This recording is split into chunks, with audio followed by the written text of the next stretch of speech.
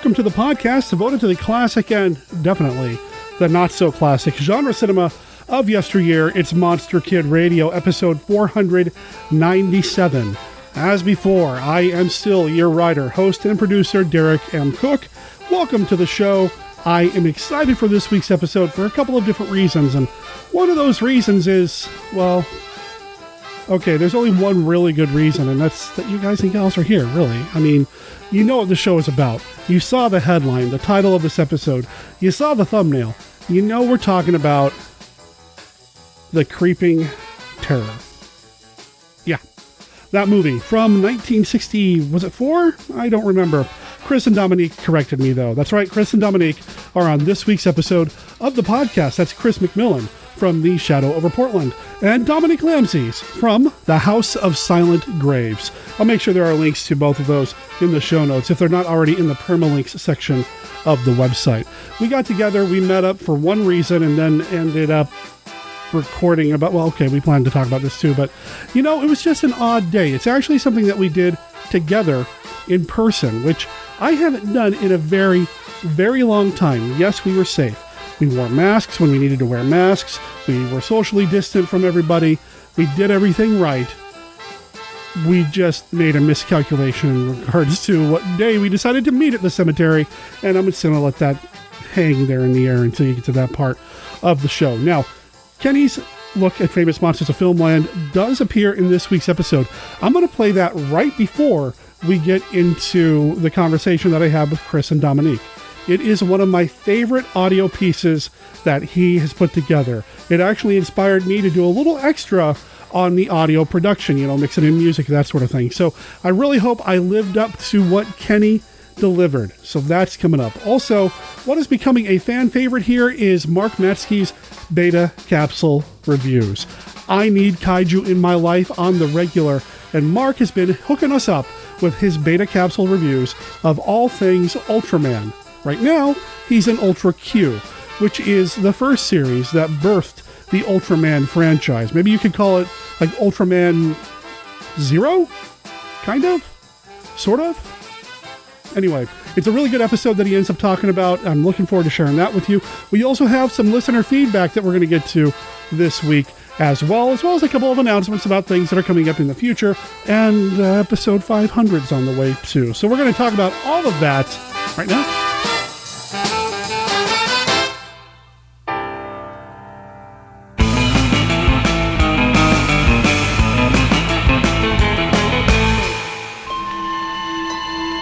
Count Yorga Vampire is a horror-haunted tale that will take you beyond the boundaries of shock, past the threshold of fear, into a world of the almost human.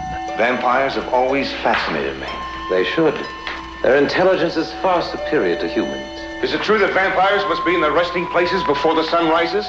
That if the rays of the sun hit them, they will disintegrate? In Count Yorga Vampire, she-creatures of unspeakable cravings become the mistresses of the Death Master, Count Yorga.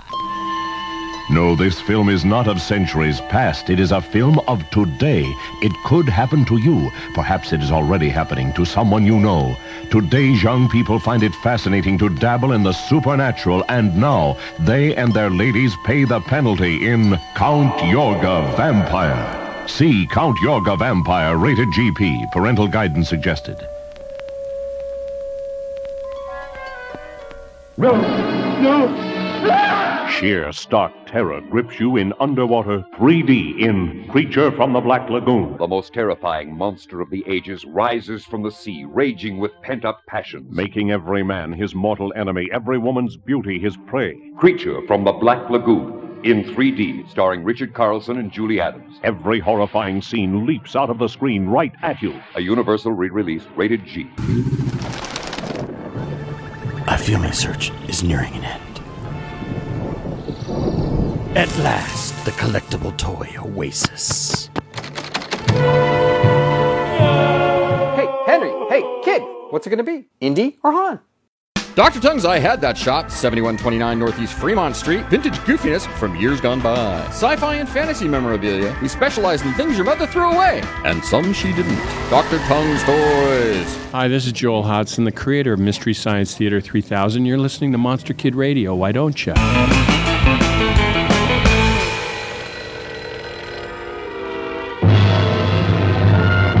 What number is it?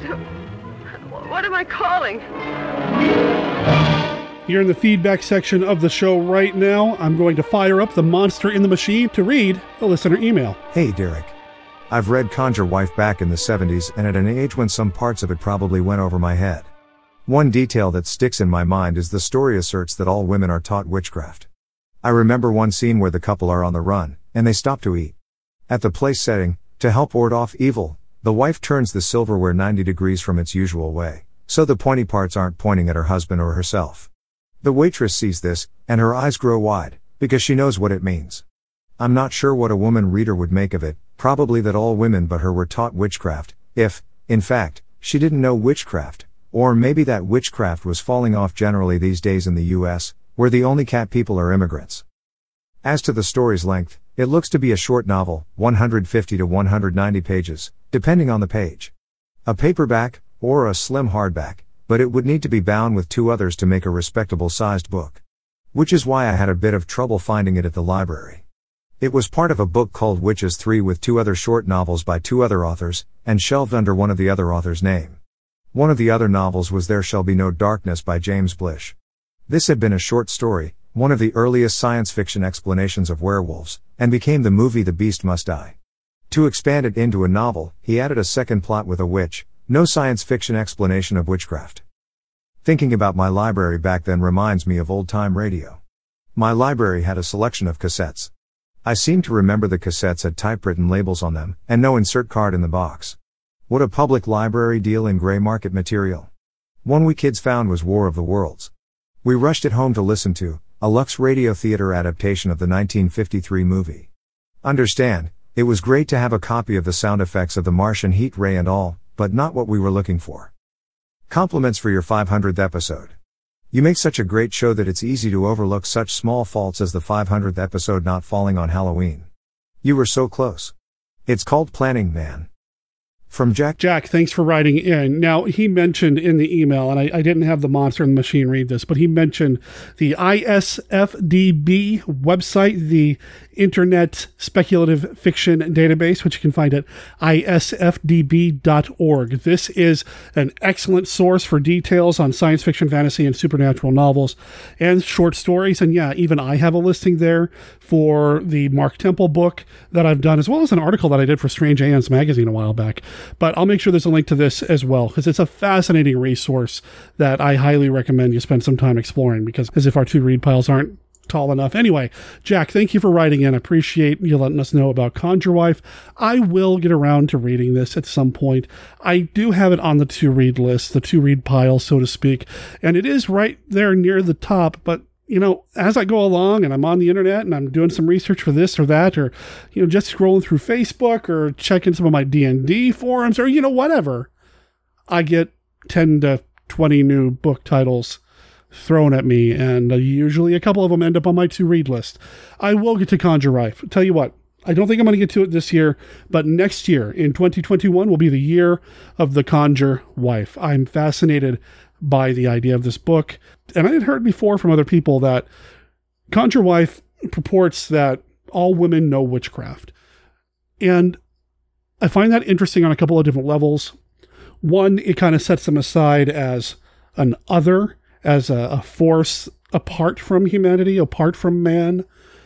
But then it also sets them up in a position of power over men, because they're the ones to teach. It just sounds really interesting to me.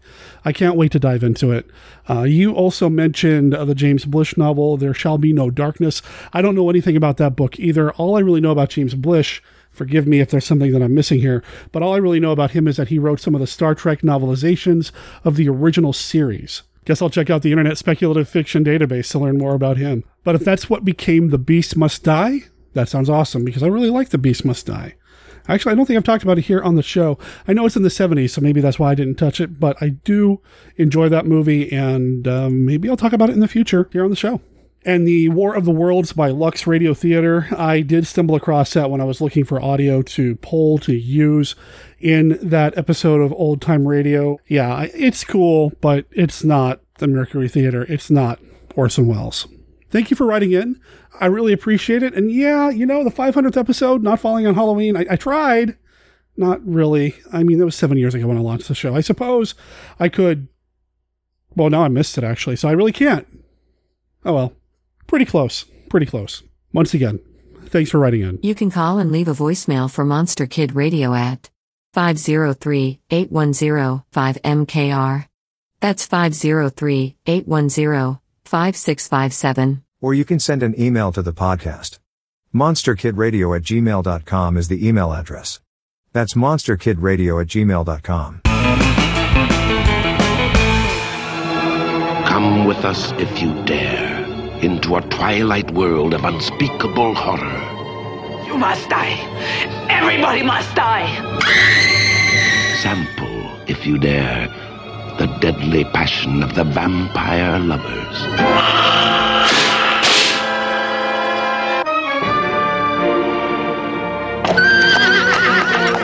The vampire lovers. Perverted creatures of the night find their victims everywhere.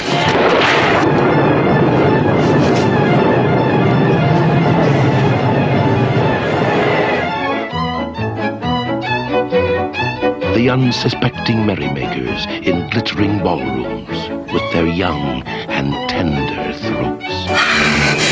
The sleeping beauties whose troubled dreams turn into real, terrifying nightmares. It was a cat! A huge cat! For God's sake, save her!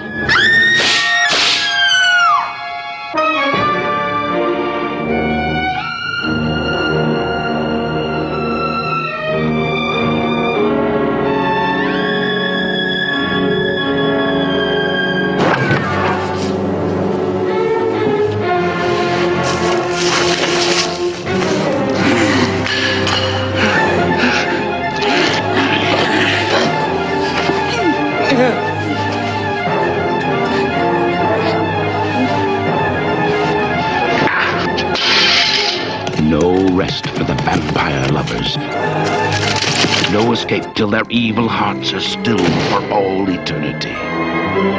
If one remains, yes, even one, there will be thousands more. Beware. Beware the cold caress, the kiss that kills. Beware the vampire lovers.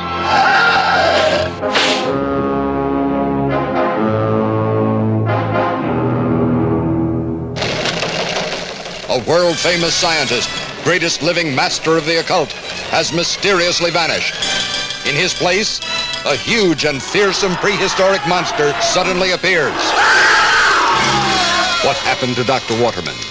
Only one man, last to see him alive, knows. And now he finds himself in deadly peril. The weird, the unbelievable, the supernatural come alive before your very eyes in Equinox. The invisible barrier between good and evil, between light and the forces of darkness. What is the secret of the 1,000-year-old book? See 4 teenage boys and girls fight a devil cult for their lives, their sanity, their eternal souls in Equinox. In supernatural color. Equinox.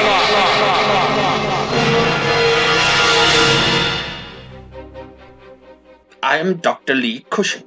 Welcome to my Chamber of Horrors. Dr. Cushing's Chamber of Horrors is a monster rally novel in the tradition of the classic Universal and Hammer horror film. It's written by Stephen D. Sullivan, the award-winning author of White Zombie, Daikaiju Attack, Manos: The Hands of Fate, and one of the creators of the original Chill role-playing game. This book recreates the thrills of the classic Monster vs. Monster film. We've got vampires, werewolves, mummies, psychic twins, scheming madmen, and plenty of unexpected chills. Now you can get Dr. Cushing's Chamber of Horrors in print, or for Kindle at Amazon.com and other fine retailers. coming soon in other ebook formats. Find out more at CushingHorrors.com or SDSullivan.com and support Steve's work through Patreon at HeySteve.com. I do hope you've enjoyed your visit. Please come again, and remember, the chamber is always waiting for its next victim.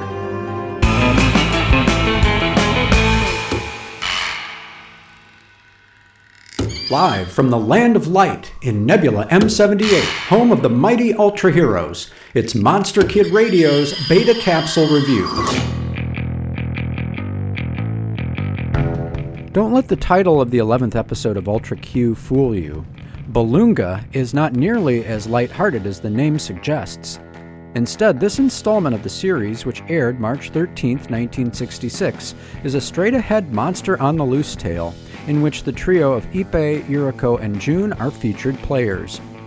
The story centers on a space organism that attaches itself to a manned rocket, causing it to fail upon re-entry. When June and Yuriko fly over the crash site, their plane is drained of gas, and upon later inspection, Ippei discovers an amorphous substance affixed to the plane. While transporting the substance for further analysis, the car's fuel rapidly depletes, and the blob begins to inflate and float like a balloon. Its expansion causes the car to fly apart, and some of the wreckage lands on Ippei, who is gravely injured. Balloonga begins siphoning off Tokyo's energy sources, growing exponentially. City officials plan a blackout to cut off Balloonga's feeding frenzy, but what will that mean for patients like Ippei, who need surgery? Will the scientist who discovered Balloonga be willing to help? And did I mention there's a typhoon heading towards the mainland? Balloonga is like a 25-minute special effects film from the golden age of Japanese cinema, enhanced by the chemistry of Ultra Q's cast.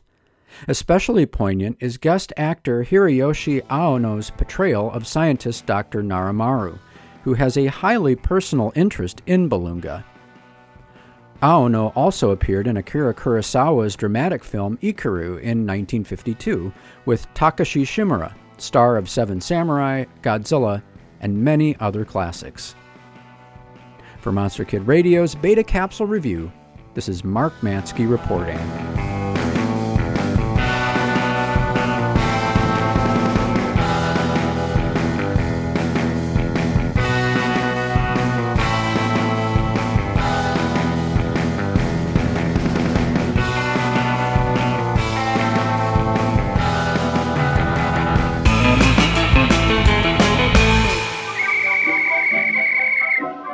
Coming, the world's craziest fun and fright show, the Lemon Grove Kids Meet the Monster. It's so scary, so crazy, we dare you to see it. We dare you to see the Lemon Grove Kids Meet the Monsters, the screen's funniest and wildest teenagers in the craziest fun and fright show you've ever seen. You'll see weird and frightening movie monsters, not only on the screen, but in the audience, alive and in person.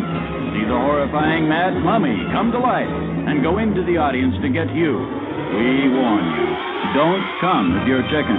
This show is not for sissies. If you're not afraid, be sure to see the world's craziest fun and fright show, the Lemon Grove Kids Meet the Monsters. 1001 laughs, thrills, and chills. In widescreen and Eastman color.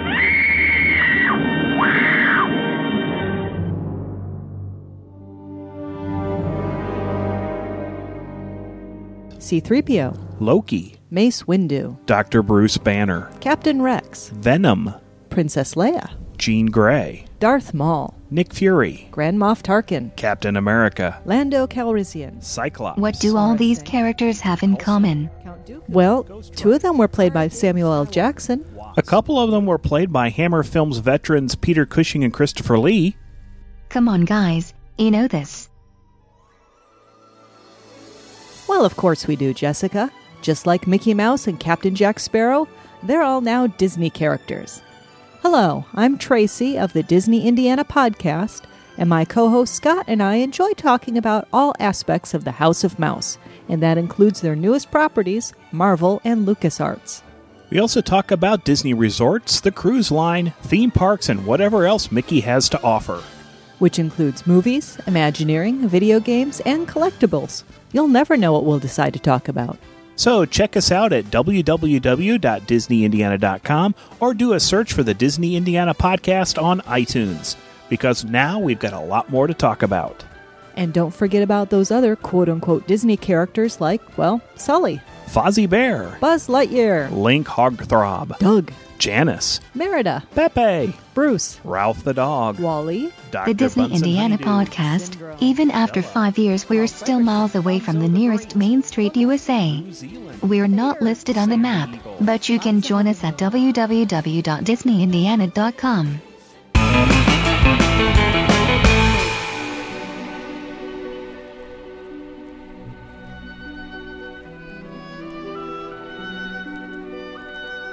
This is Count Dracula, and I'm here to offer you a friendly warning. Derek and his guests often get excited, and occasionally this results in revealing key plot points of the movies they're discussing. You know how the children of the night, monster kids, can get sometimes. So consider yourself warned. And don't come begging to me to kill them for their transgressions afterward. I have more pressing issues to take care of, like that pesky Van Helsing.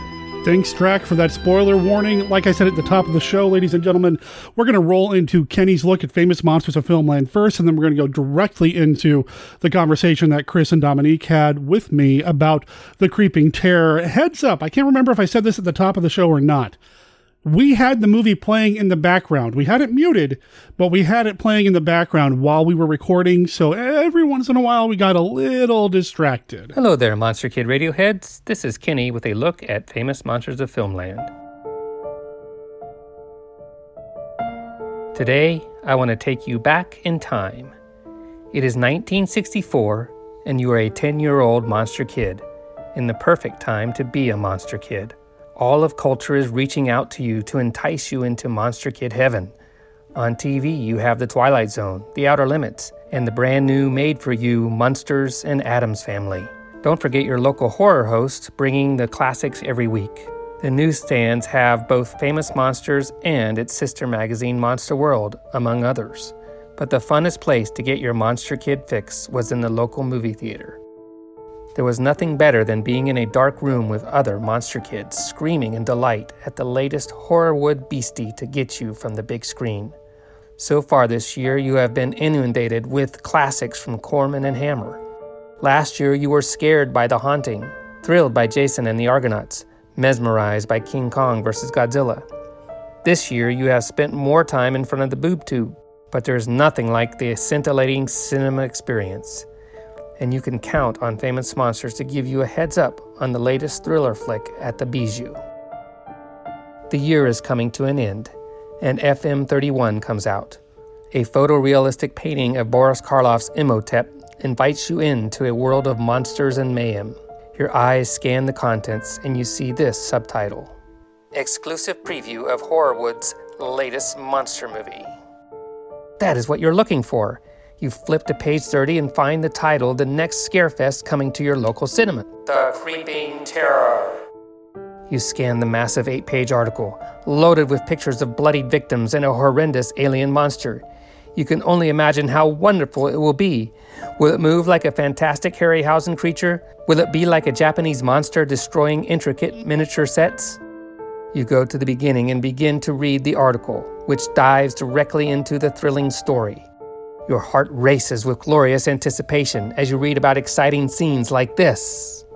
Martin receives a call from Caldwell on his car radio. The creature has been sighted at Harrah's and the defenses are being sent in to hunt it down. The creature continues to seek out victims. It crawls yuckily across the highway and into the woods and sights the bright glow of a drive-in movie theater. Attracted, the alien monster slithers toward it. Near the rear of the lot, a young couple has parked their car and are quite surprised to have the creature invade the vehicle and digest its occupants. In moving toward the illuminated movie screen, the creature accidentally terrifies a number of people in the automobiles, one of whom is idiotic enough to turn a spotlight on the alien monster. However, as the owner of the spotlight sees what is caught in the beam of light, he quickly regrets his mistake and leaps under the dashboard. But the creature, who doesn't particularly care for being put in the spotlight, apparently is not one to forgive human foibles. It advances with waving eye stalks and dripping mouth toward the car and pokes its slimy head through the open window. The occupant yanks one of its eye stalks. The creature howls and swallows him. You can't wait. You scramble to your town's daily newspaper and head directly to the movie listings, and you see it's here. Your Saturday is instantly planned, and the longest week of your life drones on minute by minute as you imagine the chills and thrills that await you. Your patience is tried and your character is built as you struggle to wait for the moment the creeping terror begins. It is Saturday now, and you are seated in the theater, robotically eating your popcorn as you watch the trailers for future attractions. Each one seems to last hours as the anticipation for creeping terror grows and grows. And then it begins. The music and credits are odd. Something doesn't seem right. The painful feeling of disappointment begins to enter your gut. This man's name is Martin Gordon. When the narration starts, the smell of Limburger cheese begins to invade your eyes and ears. This is not what you expected. Not at all. The monster makes an uncustomarily early and prolonged appearance, and all hope disappears. You have been ripped off. You quickly realize that the producers are rejoicing because they broke even with the 75 cents you paid for the movie. Every penny paid by the rest of the wide-eyed, dumbstruck monster kids is pure profit. Your mind begins to wander. Should I just leave? Join in the booing and jeering? You decide to close your eyes and wish. Wish it could be as scary as The Innocents. Wish it could be as awe-inspiring as The Incredible Shrinking Man. Wish it could be as thrilling as Invasion of the Body Snatchers. Will you tell these fools I'm not crazy? Make them listen to me before it's too late! But nothing changes. As you watch a victim feed herself to the toilet seat mouth of the carpet monster, a deep feeling of sadness, anger, and disappointment overwhelms you. You return home, numbed by the experience. You take your Famous Monsters 31 and decide to desecrate its hollowed pages. You grab pages 30 through 37 and rip them out. You have made the issue worthless, but it was worth it. You are comforted at the release of anger you manifested, and you feel satisfied that anyone in the future who comes upon this particular issue 31 of Famous Monsters will be saved from the experience you have just lived. You can only hope other monster kids are doing the same. Hope that any vestiges of the creeping terror would be lost forever in 1964. Alas, it would not be, as evidence by our show today. For indeed, 56 years later, we are still watching, and dare I say, appreciating, this horrendous pile of alien toilet mouth carpet monster. That is all for this week's look at Famous Monsters of Filmland. We will have more next week. For MKR, this is Kenny saying adios. Here we are in the game room at Dominique's house, playing in the background on mute.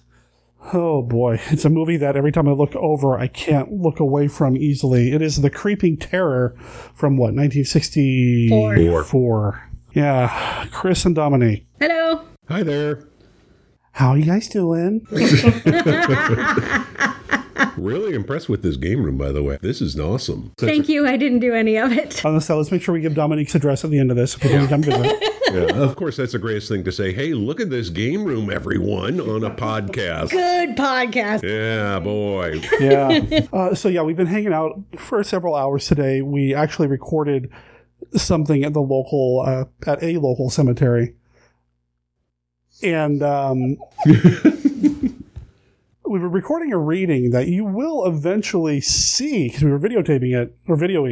You're not going to see what we recorded today because apparently whatever Dominique was reading summoned forth what did you call it again? It was a second line parade. So there was a tuba player in the cemetery in the background while I was trying to read. Clarinet, drums. I mean, it was a 4-piece band. Yeah. My favorite part, and I told you guys this, and I'm going to say it again here for the listeners. You got to a particular section in your story where, was it a vampire that grabbed the sickle? Yeah. And the tuba just like, bum, bum. It's awesome.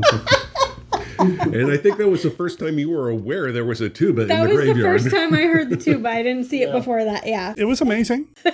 I saw them coming, and I'm just like, oh, I hope you get done quick, because it's going to get loud. So we've been spending some time together today, and so we came back to Dominique's place to do this recording. We actually at one point talked about doing it in the cemetery, but it's All Saints Day. They were doing the funeral stuff. There's a tuba player that did not want us recording, apparently. So yeah, we're back here with... I'm doing it again. I can't look away from that face. It's Vic Savage, man. He's dreamy. Or nightmarish. There's something about... See, look at that. That wouldn't... Yeah. No. Once now again, I'm doing it. Once again, great podcasting. Look at that. Look at that. Well, we all do know this was kind of a wish fulfillment for Mr. Savage. Yeah. I thought you were going to say for you and Dominique. No, because you guys wanted to record about this for so long. Yeah, we even tried setting it up that one time. I think we've tried a couple times to set this up, and it just never worked out. Yeah, darn. because we were at the library, and so they had those rooms that you could use, and it was really tiny. We'd probably be sitting on each other's laps. Yeah. Yeah. You know, I mean, I like you guys and all, but there's we draw a line. You know, so yeah, this one's been kind of hovering, kind of creeping around in the background. I see what you did there. Very good. Yeah. Yeah. So, The Creeping Terror, 1964. Strangely not one that I've shown on the stream yet, although I would be within my rights to do so, as it is in the public domain. And there is an amazing transfer of it out there now that makes the monster look a lot less dumb. Or more dumb, depending how you look on it. Actually, I'm more impressed. You know, I have the Blu-ray set that we have on in the background right now. I've not watched it on Blu. I only watched the documentary, The Creep Behind the Camera, that came out a few years ago. And it's more like a docudrama. They dramatize a lot. The guy they have playing Vic Savage in that's a lot more attractive. And I will say this about that actor: he was great in that movie. He was really good. I feel bad for him now, though, because he's got to be typecast. He's going to be. People are going to see that role and just go, yeah, you're the evil scum. Yeah. Allegedly, Vic Savage was not a good person. The Creep Behind the Camera does portray him to be not a nice man. Likes to take off his pants in front of a mirror with a Hitler mustache. Sets up what could very well be something very inappropriate involving minors and cameras. Yeah, it makes it hard watching this film again. Yeah. It really does. I mean, I saw this movie before I saw the docudrama, and, you know, I thought, just like, oh, this is insane. But then I watched the docudrama, and it's like, oh, yeah, this guy was... Every time I watch this film now, it's always in the back of my mind that this person was not a nice person. Yeah. Not a nice man. He had a dream. And he was willing to use up whoever he could to get there. Yeah. I mean, I have plenty of dreams, things that I want to do and all that, but I ain't going to use up my friends to do it, and I'm not going to manipulate people to do it. Vic apparently didn't have that filter or switch. No. That's not his real name, right? I mean, Vic Savage is obviously a stage name, right? Yeah. Arthur something White, I think. Yeah. Vic Savage does sound like an exploitation filmmaker, which is, I really feel like maybe he'd be more comfortable making those kinds of movies. Yeah. Oh, is there a monster in the bush? Yeah. Monster's coming. The best podcasting ever. So you were pretty familiar with the movie because you'd seen it before you saw the docudrama, and yes. I'm assuming you had too. Yeah. And I think I had, maybe. I don't remember what I saw first, to be honest. I may have blocked it out because, like you were saying, all the transfers that are out there, you said this before I hit record, they look awful. Yeah. They look not very well taken care of. Look at the little feet. Hey, little feet. And now she sees it. Oh, boy. I do like the design of that monster. So how would you describe the monster? How if you were describing it to somebody on a podcast, for example? Okay, Mr. Lovecraft, describe the undescribable. Yeah, no kidding. Think about basically a slug with a very tall head that's super large and waddles around and doesn't move very fast and still catches people. And looks like it's made out of blankets and carpets and anything they could find in the house. You want to go for it? Okay, stay with me here. You and your buddies are 12 years old, and there's a costume contest at school, and you really want to win. So y'all run to your grandma's house, and you start stealing stuff from the attic. And you get some blankets, and a roll of carpet, and some pillows, and some tubes. And you take like half your friends and make them stand at the back and put one of the blankets over them. And then you take two of your other friends and you wrap the carpet around them and you stick the tubes in the top and let them go all over the place. That's the Creeping Terror. Yeah. Okay, so yeah, between the two of them, I think they painted a pretty good picture. I'd refer you to the cover art or whatever, but there's a poster that's floating around online of this movie, but it's probably not real. A lot of sources say it's just like some fan art that was done up. I don't know if there was ever really a movie poster for this or any real publicity. And really, when you look at it, I'm not, when you know what happened with the movie and what Vic Savage and all that, I'm not really surprised. I've seen so much worse. I really have. And I know that this has come up like at the Lovecraft Film Festival a couple years ago. We were doing that Lovecraftian classic monster movies, and this came up, and I made a huge stink, like, oh, God, here we go again. Well, I think, wasn't that you who brought... One of y'all brought it up. I think you did. You were talking about... It was either me or Ray. It might have been Ray. I think you were talking about the Lovecraftian, the cosmic horror ending of the movie. Yeah, yes, because the end of this movie has more questions than answers, and that's the Lovecraftian thing.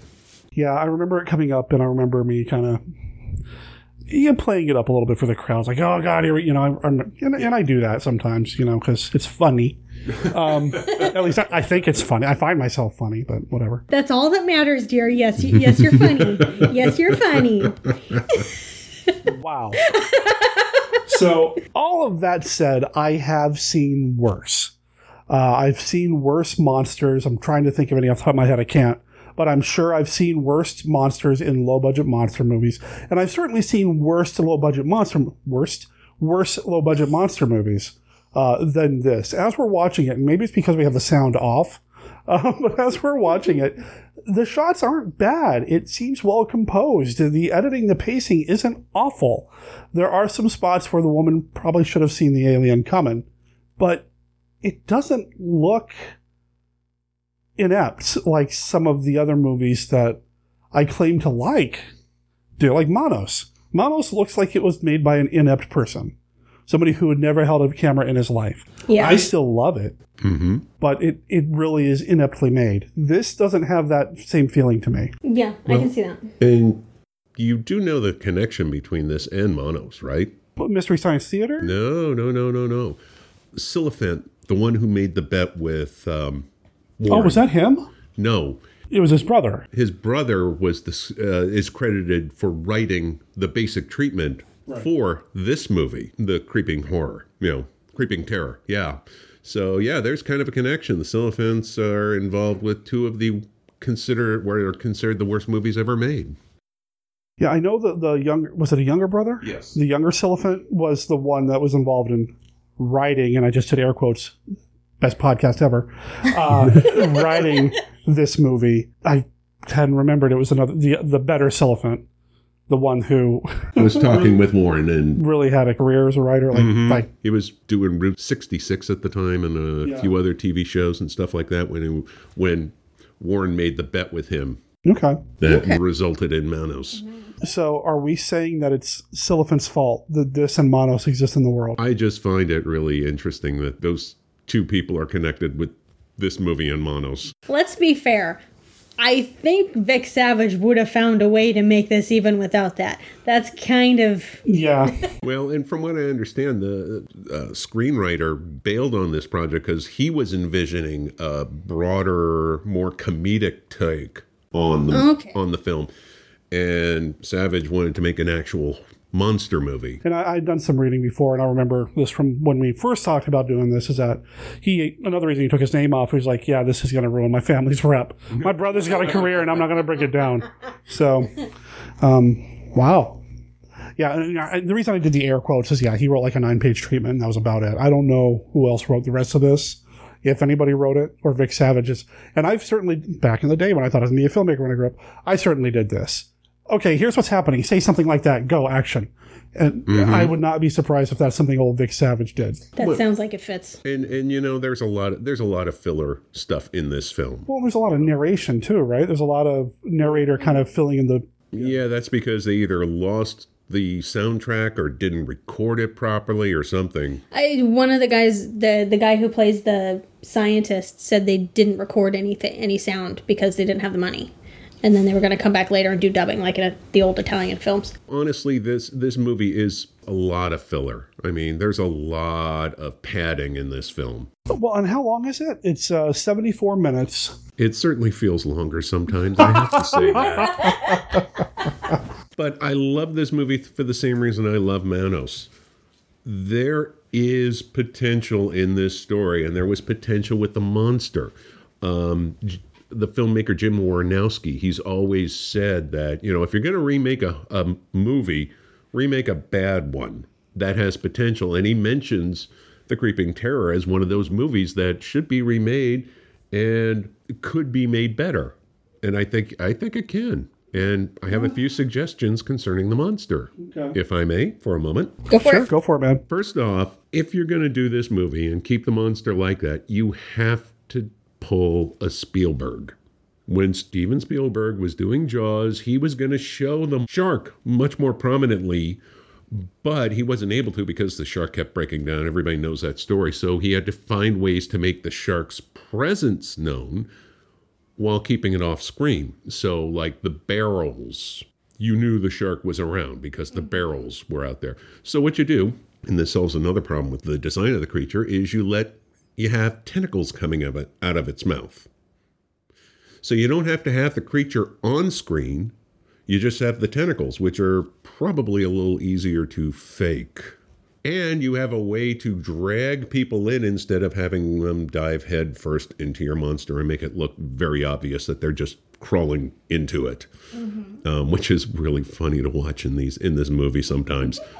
And I would have said, you know, I mean, if he could have found someone who did some stop motion animation, he could have given a model of this thing to somebody, maybe put some spider legs on it, make it even creepier, and that would allow it to move faster instead of having a bunch of guys hauling around a bunch of blankets and carpets. So if I was going to remake this and still try to keep it as cheesy looking as possible, that's how I would do it. Mm-hmm. Keep the monster off screen until, well, maybe the picnic. Or, I'm sorry, it's not a picnic. It's a hootenanny. And then you show the monster. You know, you keep it hidden. Or maybe wait for the big dance hootenanny or whatever it was. Mm-hmm. When you said pulling a Spielberg, I thought you were going to say do it at night and do it in the rain. Because that's what he did in Jurassic Park. Yes. To try to hide and make the CGI look less CGI. You do it at night, you do it in the rain. Yeah. And scare it as much as you can. I don't know if this would work at night. Especially with the picnic stuff or the hootenanny. Yeah. Mm-hmm. But and see, you wouldn't have to have people sitting there waiting for the monster to eat them like they're doing right now on the screen. I mean, I know you're scared, but... Well, they just failed their sanity check. It's the thing. They're frozen or something. Yeah. Oh, there's the guy with the guitar. He's going to attack with the guitar. This era of filmmaking, though, they weren't really good about hiding the monster, especially the lower budget stuff. Yeah. They really did want to put their dollars on screen. Mm-hmm. What is that? Well, that's why I said it's a great design. It's just poorly executed. Now, that may be because whoever built the original creature took it back after he wasn't paid, and they just threw together something. Although this looks like it took a little time to make. Yeah, that's not easy to make. Just the back. Yeah. That's tufting and stuff. That's not easy to make. Yeah, it's not just a blanket. That's not just a carpet. Yeah, there's texture on it, and there's paint, and it's especially noticeable in the Blu-ray. I mean, geez, that was clear. Yeah. You're talking about redoing the monster itself. The overall story is pretty simple. Yeah. Mm-hmm. Alien crash land. It's a small town. Small town's cops trying to figure out what's going on. Confrontation as people get eaten up. Well, and you've also got the scientist versus the military angle in this. When the scientist wants to keep the creature alive, and the military's like, no, we're not. So you do have that too. Yeah. Your classic monster elements. There's just not... I don't think there was enough of a story. It was the same thing with Manos. I don't think there was enough of a story to fill the running time. Mm-hmm. I mean, little feet. At least they put something on the creature actor's feet to make it look like creature feet. It's not a pair of sneakers sticking out. Good point. That shows some care. You know, I'm going to give that to you. I'm going to agree with you on that. Like I said, I know there's the gold pants. Yeah. I know that I've given this movie a lot of garbage over the years. Like I said, I've seen a lot worse. I really have.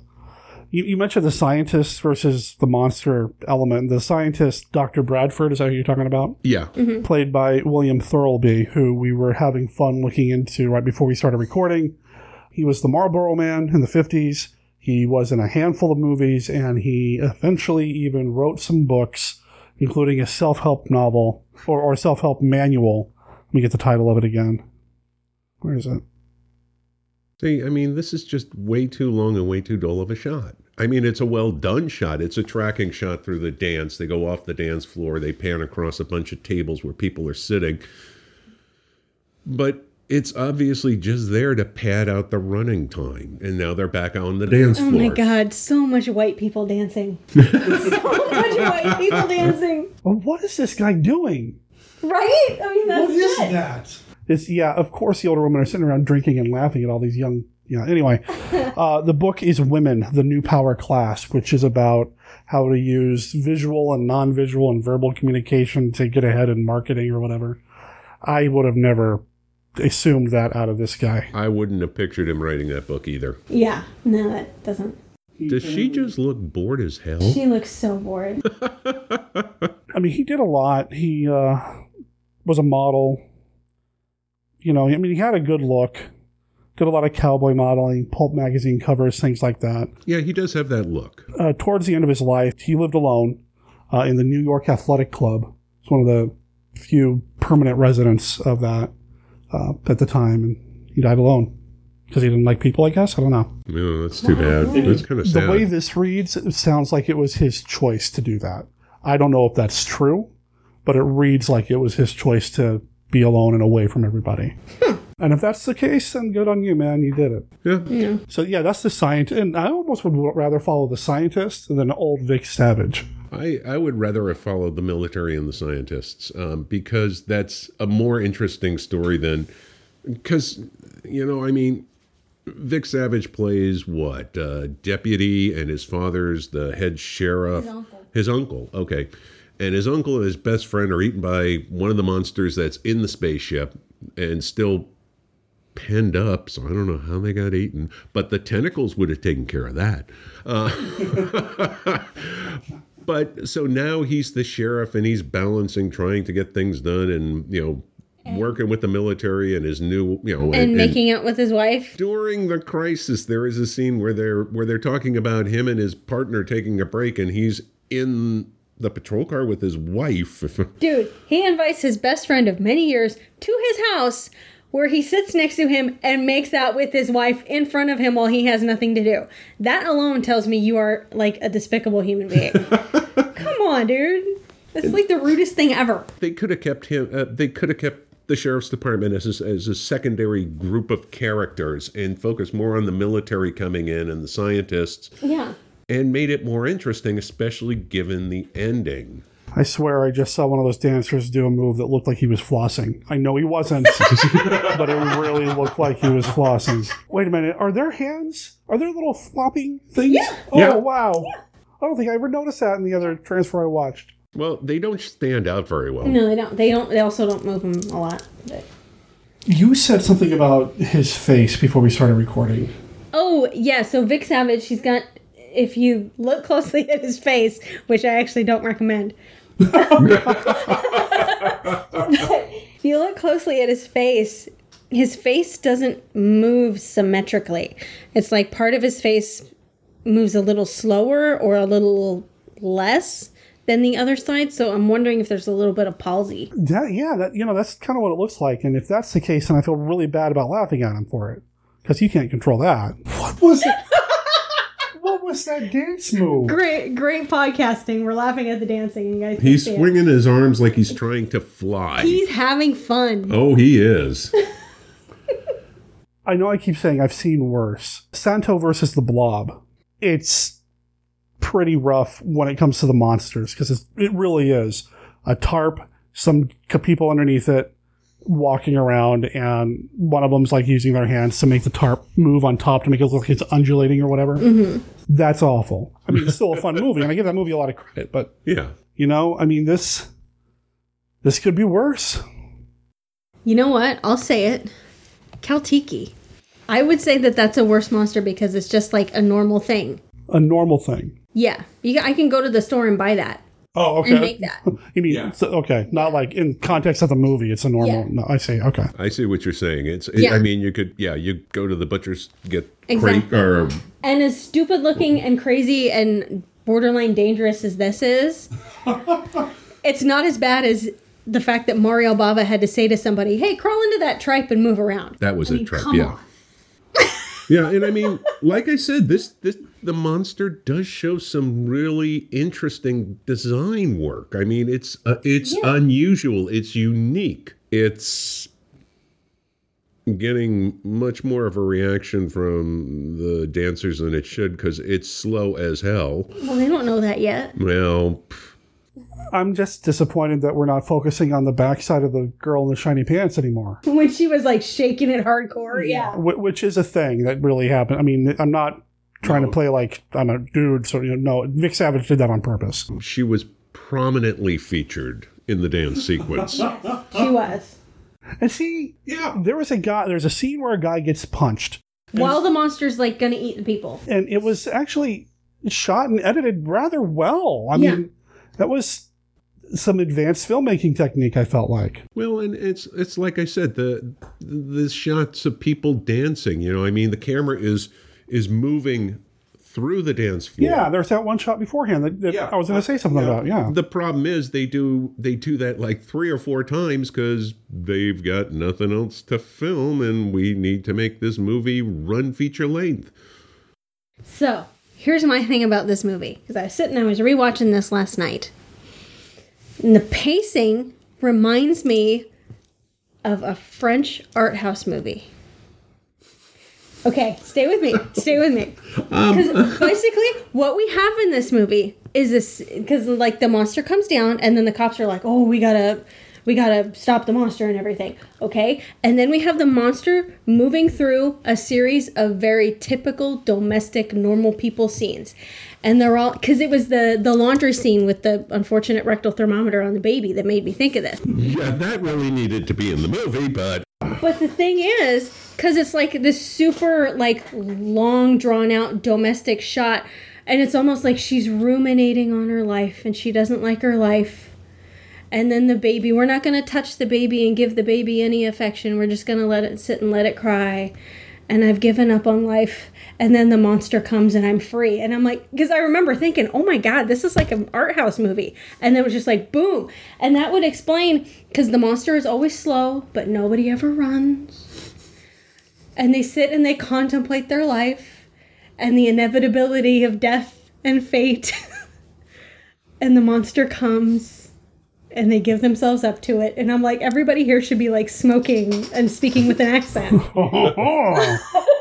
La creeping terror. Welcome to reading way too much in a movie with Dominic Lamzes. Yeah, that's what I do. I'm down with that. The monster, she comes. I wait for the monster. Wow. So there is no official trailer for this, but now I really want to cut one together and have Dominique doing this voiceover. The monster, it comes. But it's one of those things like where in Monos they kind of accidentally made it like terrifying. In this one they kind of accidentally made it this like weird over meditation on life. And I'm not saying that's what they intended. They did not. No. Absolutely not. You have no idea how sternly she just looked at the microphone when she said that. They did. I think the microphone got scared of that look. Okay, I believe you. But I mean, like, if you told me this movie was like Czechoslovakian New Wave, I'd be like, yeah, all right. I could see that actually. I'm on board with your Spielberg stuff. I'm on board with the French New Wave, the French art house film stuff. I don't have any deep, clever observations here to make to top either one of those. Because, see, yeah, now we've got the long shot of the devastation in the dance hall. And then people making out because, French people. I apologize to any listeners in France. Whoa. What?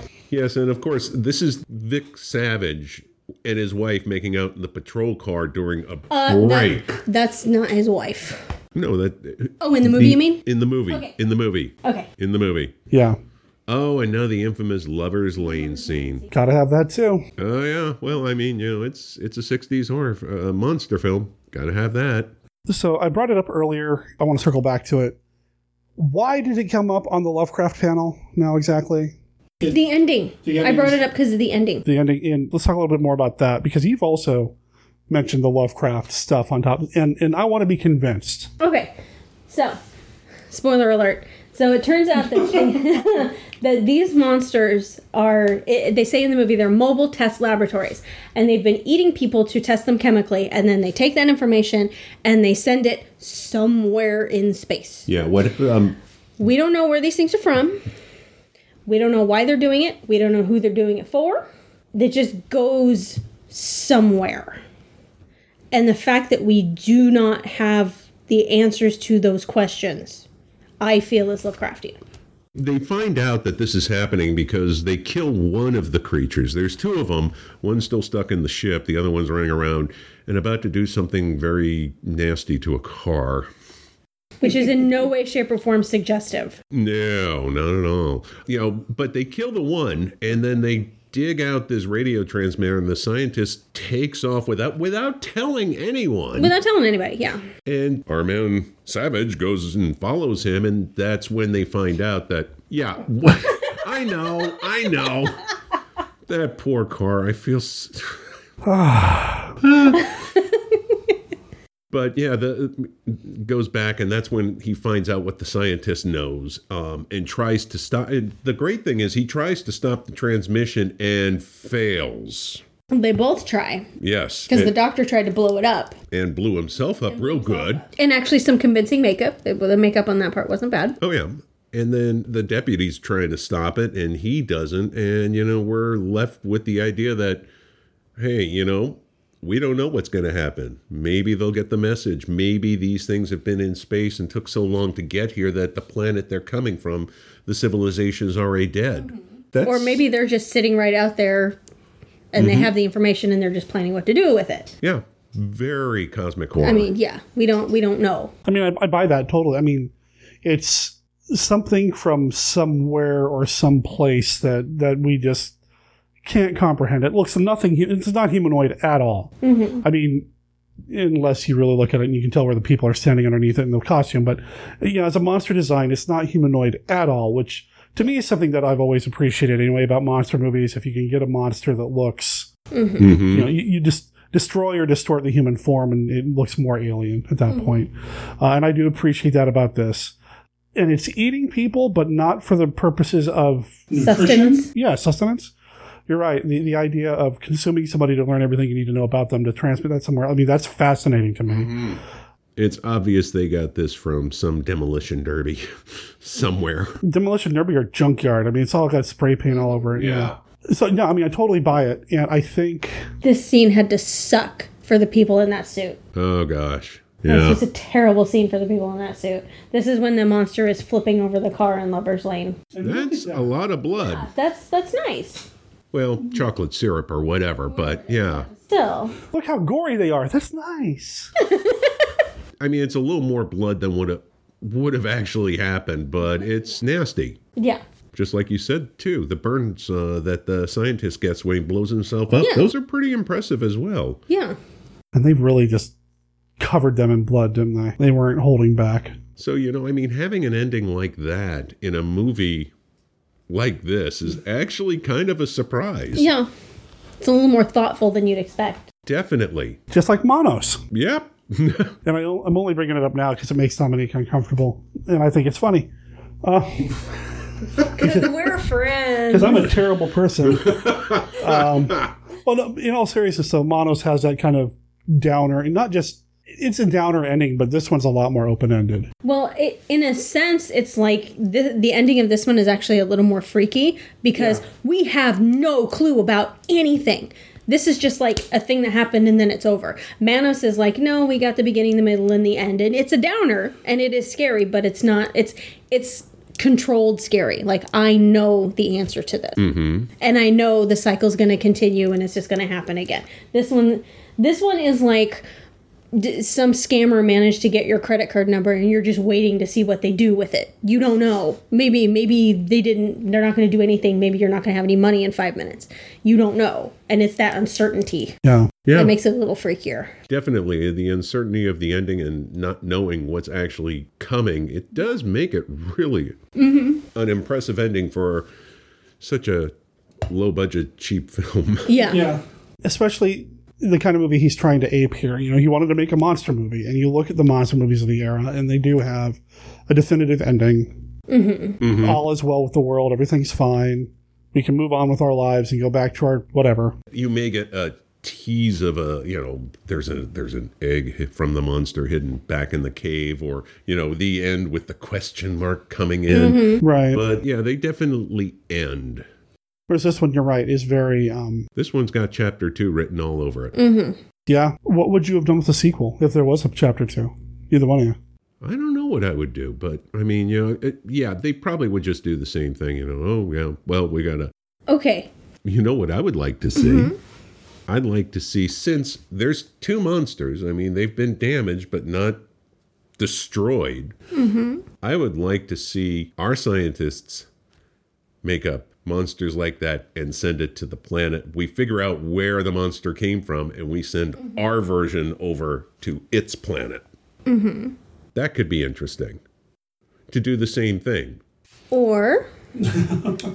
Okay, no, I'm playing off of his, because actually what I would do is vastly different. But playing off of yours, we do it...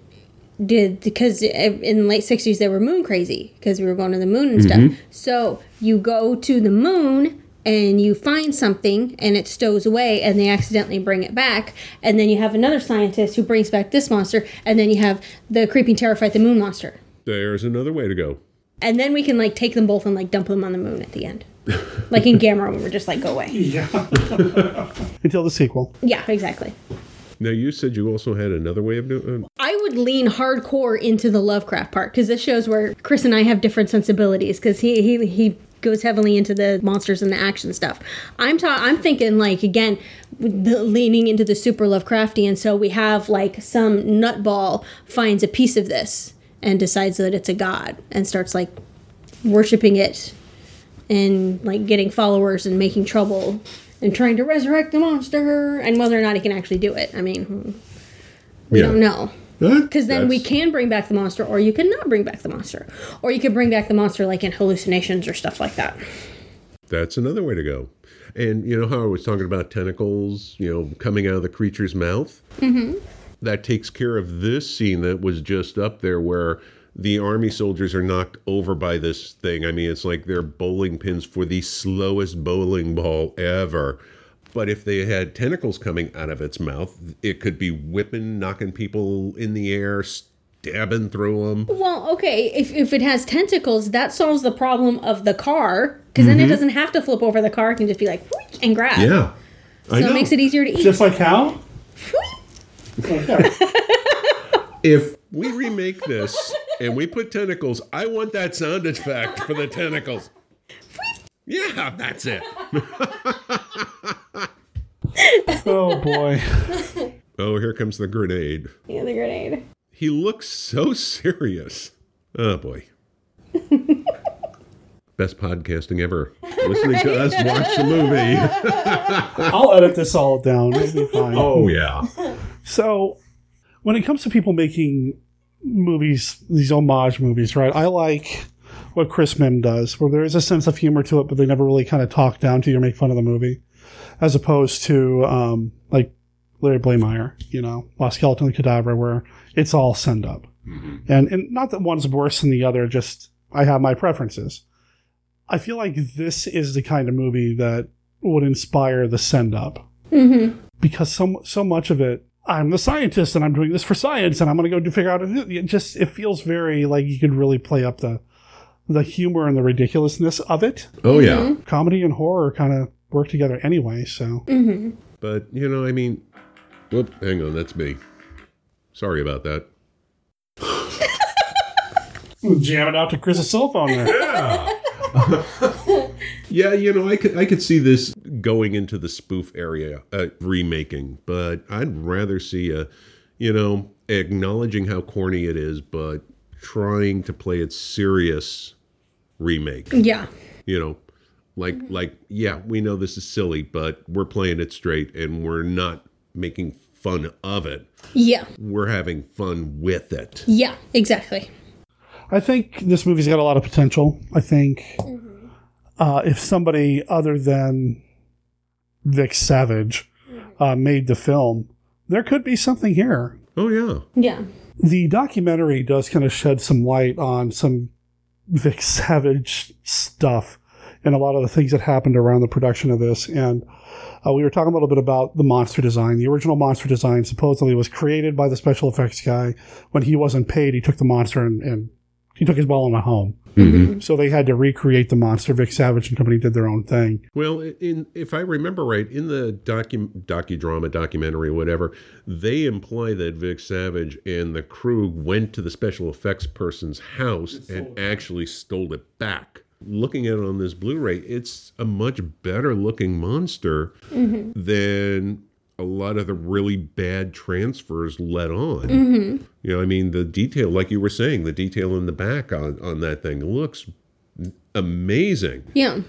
I mean, I'm not saying it's a really well made monster, but it's a good design and it's pretty well executed for the amount of money they had. No, it's no Paul Blaisdell monster or anything like that, but you know, for what it is, especially for something that's supposed to look like it comes from literally another world, not just some other planet out there, but another world that thinks and does technology in a completely different way. It definitely holds up there for me. And the inside of the ship doesn't look awful either.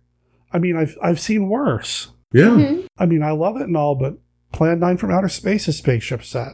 It's got a great aesthetic, but it looks pretty bare bones compared to what we just saw. It's a bunch of tables with stuff set on it. Yeah. This one, it looks like they actually went out and found some radio equipment. Yeah. And arranged it. And now we have the second monster on the loose. Yeah, I mean, look at the back. Look at the. And work. that's a different monster. Yeah. The back on that is not the same. So I wonder if maybe they filmed some of it with the original. And then it got taken away. Yeah, it's hard to say, you know? I mean, I've heard both, that either he stole it back or they just threw something together real fast. Wasn't there a part where, like, it got damaged or something and they had to fix it real fast? I think you might be right. I haven't Which would explain the other one, the fabric on the back, because they just went and covered it. This looks straight up like one of the victims in the second Quatermass film. Yeah. See, the Excelsior on the bottom is different, too. Oh, yeah, you're right. And it looks rattier. So, yeah, maybe they damaged it. And maybe it was just, well, I mean, let's be honest, they're not exactly going over very smooth surfaces with that thing. It could have gotten matted up and dirty and stuff. But, yeah, and Derek, you are right. That makeup comes close to, does look a lot like Quatermass 2. Or Quatermass, I'm sorry. Enemy from Space. It's the American title.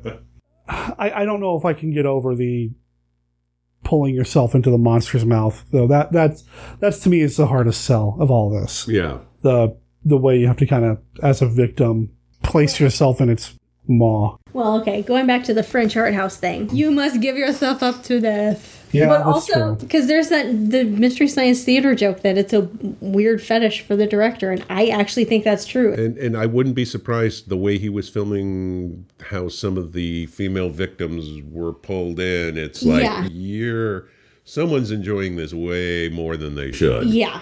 But, like I said, that have tentacles coming out of its mouth, grab people and zip them in. And imagine how terrifying that would be if they're pushing on the outside, just, they're with their arms going, no, and then vroom, the rest in. I like Dominique's sound effect better. No doubt there. I mean, look at his arm. I mean, that's good. That's a good burn. Yeah, and here we get another infamous, once again, padding. He's trying to break the radios, and this scene goes on for Is that like a submarine inside? It looks kind of like it looks like they got like a ship or something. Yeah, it looks like they got some surplus Military stuff. Yeah. Yeah. Not a good look for him. I'm sorry, but there's a point. No matter how desperate you are, you're going to do like 3, maybe 4 times, and then you're going to realize it's not working. You're not going to keep doing it. Well, like I said, it just goes on way too long. I mean, I've heard of slow internet, but this is really slow. I mean, this is dial-up slow. And of course, what does he do? He grabs a stick. Because spaceships have supporting beams? I guess. I know it's supposed to be a pole or something, but doesn't it look like a stick? It just looks like a stick. Looks like a piece of wood. And okay, more. And then we're going to hit it speed again. on the stuff that isn't breaking. He's got a gun. This is for the safety of the human race. I'd risk the ricochet. Oh, yeah. I'd try. Yeah, he just looks 10 times older than he's trying to act. Yeah. Old Vic Savage here. And whatever this setup is, wherever he's at, he's leaving dents in this machinery. Now, I do question how the monsters use this machinery, this equipment. Given that there's a bunch of little switches and knobs, and they didn't look like they had very dexterous fingers. True. And the ladder? What's the ladder for? Oh, you're right. There's a ladder. Is it a ladder or just more support work? No, I think it was a ladder, because I thought I saw... Well, yeah, but you see, they've got they've got the monster there. They've got all this machinery. We can build one of our own now. I mean, granted, we could figure it out. Yes. We'd have to figure it out. Just imagine how interesting it would be to have this alien race suddenly get their monster turned on them. Yeah. Maybe I should go home and start working on that.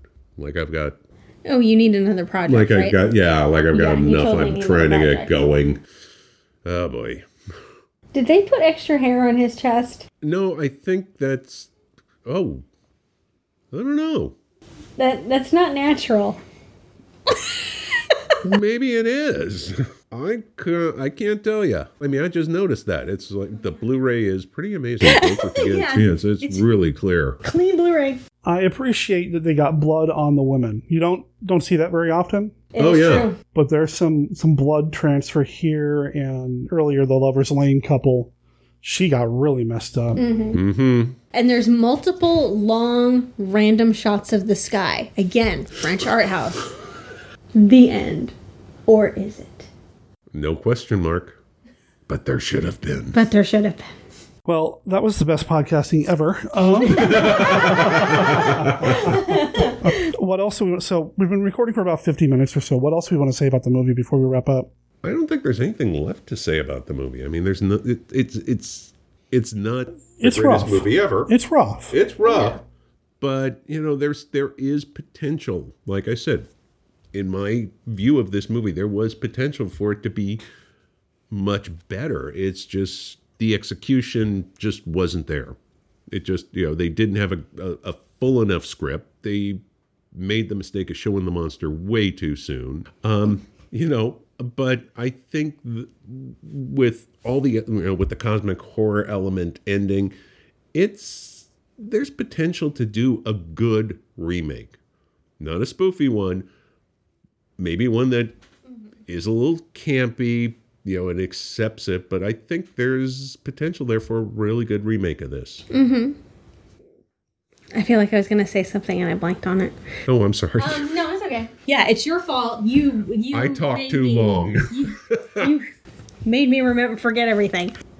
I don't know, because for me, this is kind of like the Ed Wood thing. I mean, sure, this movie sucks, but he actually made it. What was the last movie you made? You sit and you talk smack about it, but it's like, okay. He actually pulled it off. I mean, he did it in some unsavory ways because he was not a good guy, allegedly. But he had a dream and he did it. And for me, that counts for a lot. That does, yeah. So I'm not going to complain about the movie too much. And it's fun. I mean, I don't know. I like it for what it is.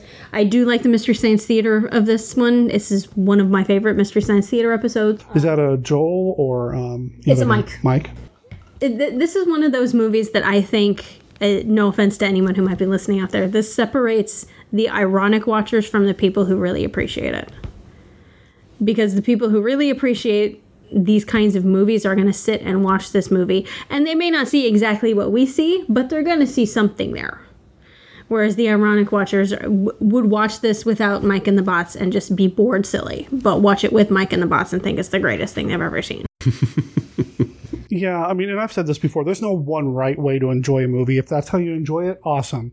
I'd suggest try it the other way, though, because I think, yeah, like Dominique said, and this is part of my love for Manos and a lot of these low-budget movies or regional horror films that I've been showing on the stream lately, is that there's a DIY-ness to it that I just respond to really well. And, okay, so here on the Blu-ray menu, there's a silhouette of the monster head-on, and it makes me think of the Medusa from that Hercules versus Medusa movie. Oh, yeah. A little bit. And even the way it's got a bigger tail than the Medusa in the Hercules movie, but even kind of moves the same way.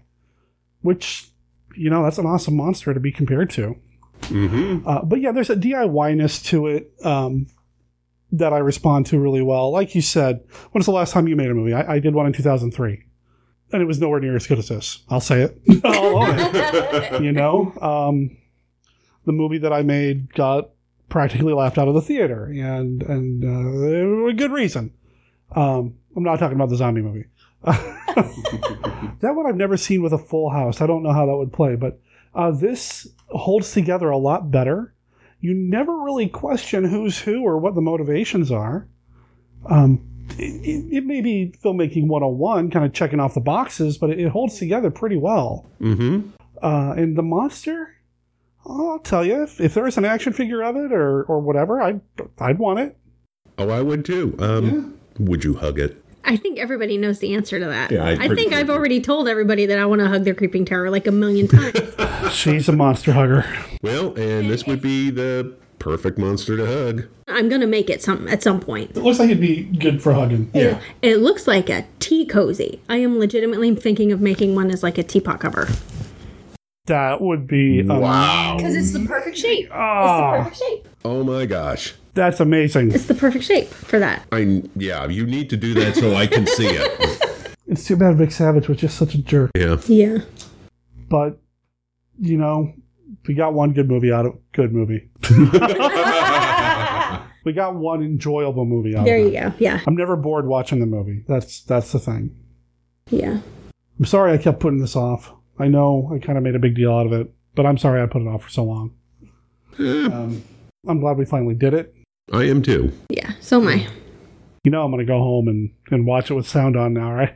Oh, yeah. Well, I watched it this morning, yeah. Nope. Am I a true convert, a true believer in the creeping terror? No, not really. I mean, I understand the appeal that it has for Chris and Dominique, and really, watching this transfer, it looks halfway good. It actually makes the monster look like something that could be terrifying. It doesn't just look like a rug with stuff on it. It actually looks halfway decent. And I did find myself enjoying the movie. Now, I do want to address Kenny. When he sent me that segment and he told me what it was and I listened to it, I was shocked that the Creeping Terror made the pages of Famous Monsters of Filmland. Considering this film's pedigree, I had no idea that it would even hit or ping Forey's radar. Kenny's response when I told him this was that apparently if you were making a movie and you sent pictures to Forey, you got in Famous Monsters. Man, if there was a Famous Monsters of Filmland back when I was running around town with a video camera making monster movies on my own, and back in the 80s and 90s, I tell you, that would have been cool. Also, Kenny added a little caveat to the message he sent me letting me know the segment was ready to go, that I might be upset about this segment because I probably enjoy the film. Well, let me tell you what. Monster Kid Radio is, not to sound cliche or to make light of the phrase, but Monster Kid Radio is a safe place. Here's my take. Every movie is somebody's favorite. I believe that there's somebody out there that loves The Creeping Terror, and it's one of their favorite movies, if not their absolute favorite. It's not mine. Although with the new transfer, it does look a little bit better, and I will be revisiting again for a couple of projects that I'm working on for next year.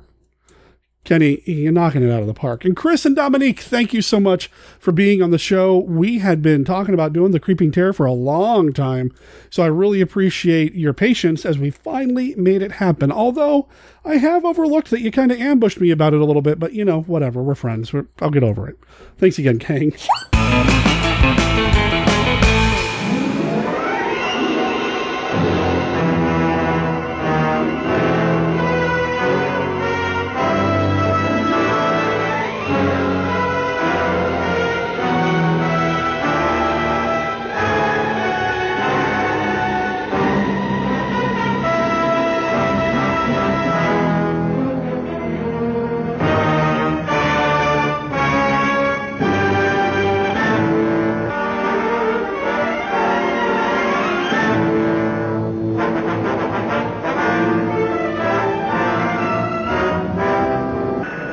From Outer Space is a picture that you'll long remember for its blending of science and fiction, for its eerie terror, and for its story of an invasion from another planet that's almost beyond imagining.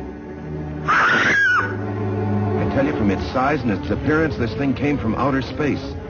I even have reason to believe that there's some form of life in it. What do you want? What are you doing? Let me see you as you really are.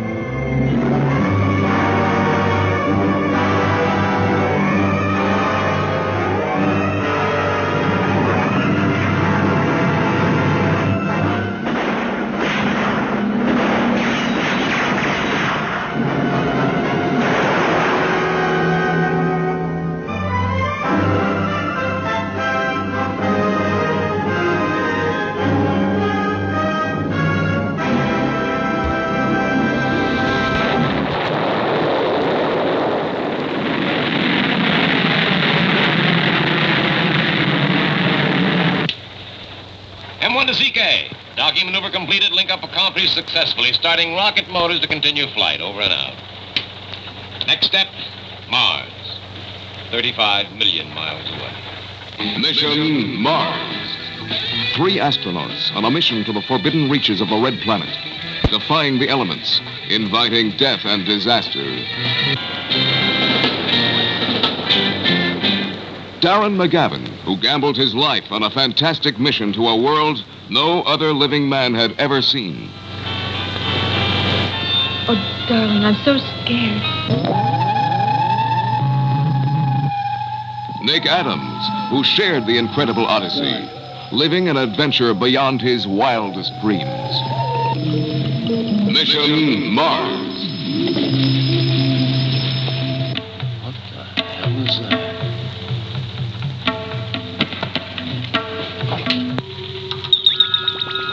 They met their destiny on a planet that time forgot.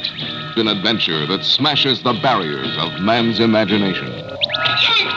Watch out, the ball is opening!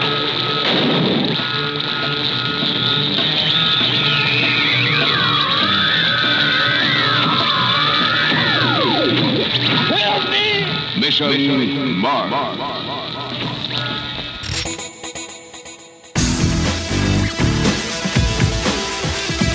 Hey comic book fans, I'm Joe Stuber, producer and host of Comic Book Central, where each and every week I welcome a legendary talent to the Comic Book Central lair to talk about bringing comic books to life. Greetings, true believers. This is Stan Lee. When do you think the Academy is going to wise up and create a special Oscar category for Best Cameo? I don't know. They're just asleep on their feet. Maybe your show, maybe this interview will be the turning point. Hi, this is Jamie Alexander, the Asgardian warrior Sif from Thor. I went to Marvel. They said, hey, sit down, we want to talk to you about this part. So what happened was I had a knife in my purse. I set the purse on the chair and it fell off, and the knife fell out. And then they were like, oh, God, you really are Lady Sif. Ladies and gentlemen, I give you the one, the only, William Shatner.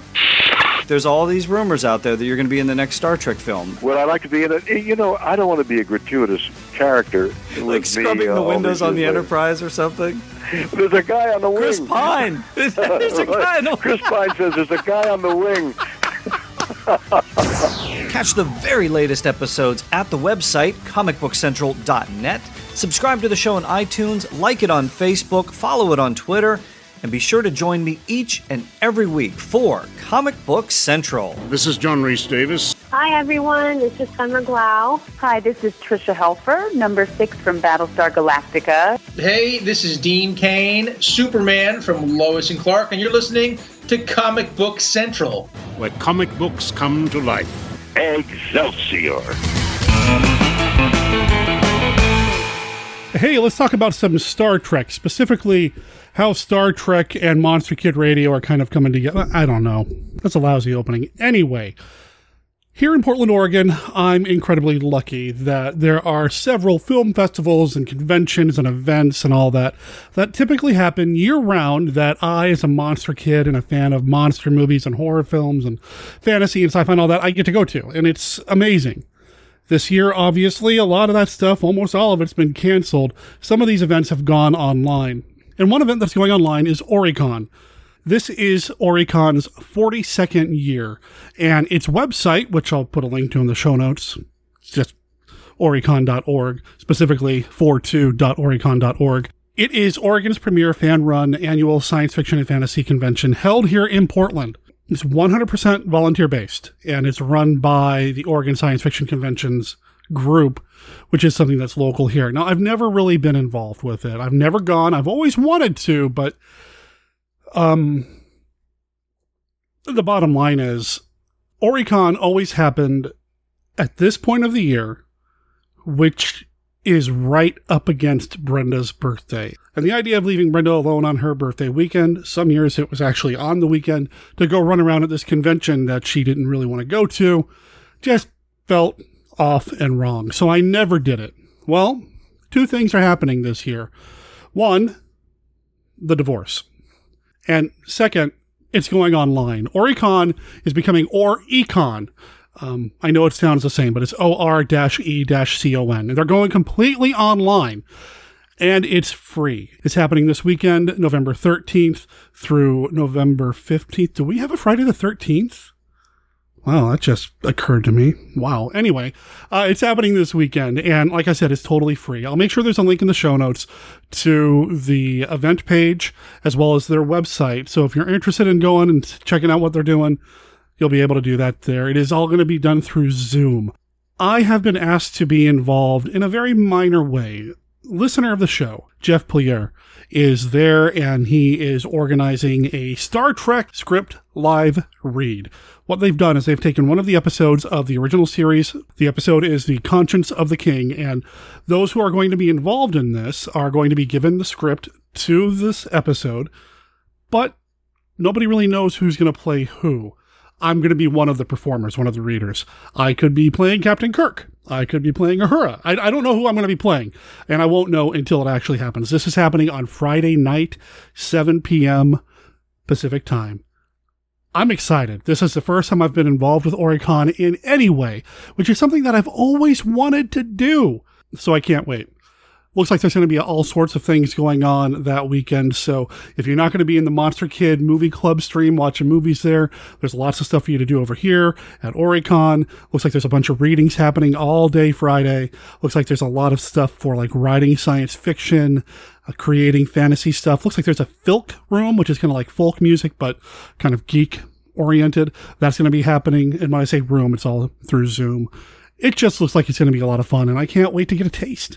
So that's where I'm going to be this weekend when I'm not at the Monster Kid Movie Club. The other thing I wanted to mention about Star Trek, this kind of happened organically this past Tuesday in the Monster Kid Astronomy Club, which is just the Monster Kid Movie Club gone sci-fi, where we do a couple of movies on Tuesday. It doesn't run nearly as long as Saturday's event, but you know what? It's still fun, and the sci-fi movies of that era and I mean, it's sci-fi movies, totally free, live chat, it's fun. And what happened this past Tuesday is just a random conversation about Star Trek happened. So, because I had so much fun doing that, I'm going to make that a regular thing. what this means is that you're going to get 2 movies, as before. After the second movie, instead of just shutting down the stream, I'm going to come on for anywhere from 30 to, say, 45 minutes, and we're just going to rap about Star Trek. I don't really have a schedule. I don't really have an agenda or anything like that. But what happened this past Tuesday was just a fun conversation about what we like about Star Trek. And we didn't just stick to the original series, even though that's really my favorite series, and then Deep Space Nine, and then next year. Anyway, it was just fun. And I'd love to invite you to join me for that on Tuesday. And until we get bored of talking about Star Trek, every Tuesday from now on, after the movies at the Astronomy Club. At the edge of the universe, 400 men and women are probing the immeasurable blackness of space. Their leaders are an Earthman with no fear and a stranger with no heart. Travel beyond our time and solar system, into new galaxies, into worlds beyond your dreams. Star Trek, every week, in color on the NBC television network. October the 11th, 1973, Charles Hickson boarded an alien spaceship. By his own lie detector tested story, this is what he saw. George Adamski looked from his Mount Palomar home. This is what he saw. He was not alone. Later, I rode in a flying saucer that actually exists today. Then a psychic explained why those who vanish in the Devil's Triangle are still alive. I searched, and I know that Sasquatch lives. See it all in The Strangest Secrets on Earth, rated G. Here in person tonight, White Horse Drive-In Theater, The Trial of the Dead. 18 living nightmares leap from the stage. All lights go out, and the monsters are released from their coffins. They may grab you. Victims from the audience will be thrown from the stage a piece at a time. Human heads chopped off. Jungle worms and swamp rats run around your feet. Extra on stage, back from the grave. The spirit materialization of Bruce Lee, King of Kung Fu. It's real. On stage, not a movie. You may need help. Help! Help! Tonight, White Horse Drive-In Theater.